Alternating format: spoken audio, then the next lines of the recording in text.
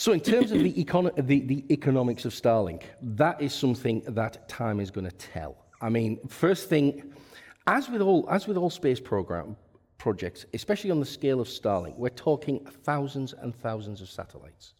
It's expensive. It's an expensive thing to put up there. So if I'm an investor, am I going to get a return on that investment quickly? The answer is going to come back, no, I'm not.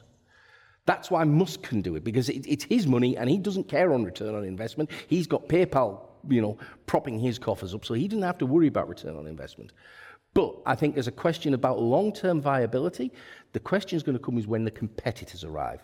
So Amazon have got, Jeff Bezos has got Project Kuiper that he's looking to put, again, 10,000 satellites in, providing global internet coverage. Now, you imagine tying that in with Amazon Prime.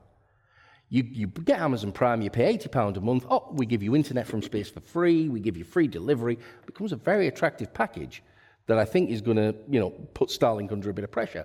OneWeb, the UK's got OneWeb, again, and hundreds of satellites. So it'll be interesting to see what the competitors are. We don't have a full picture of it yet.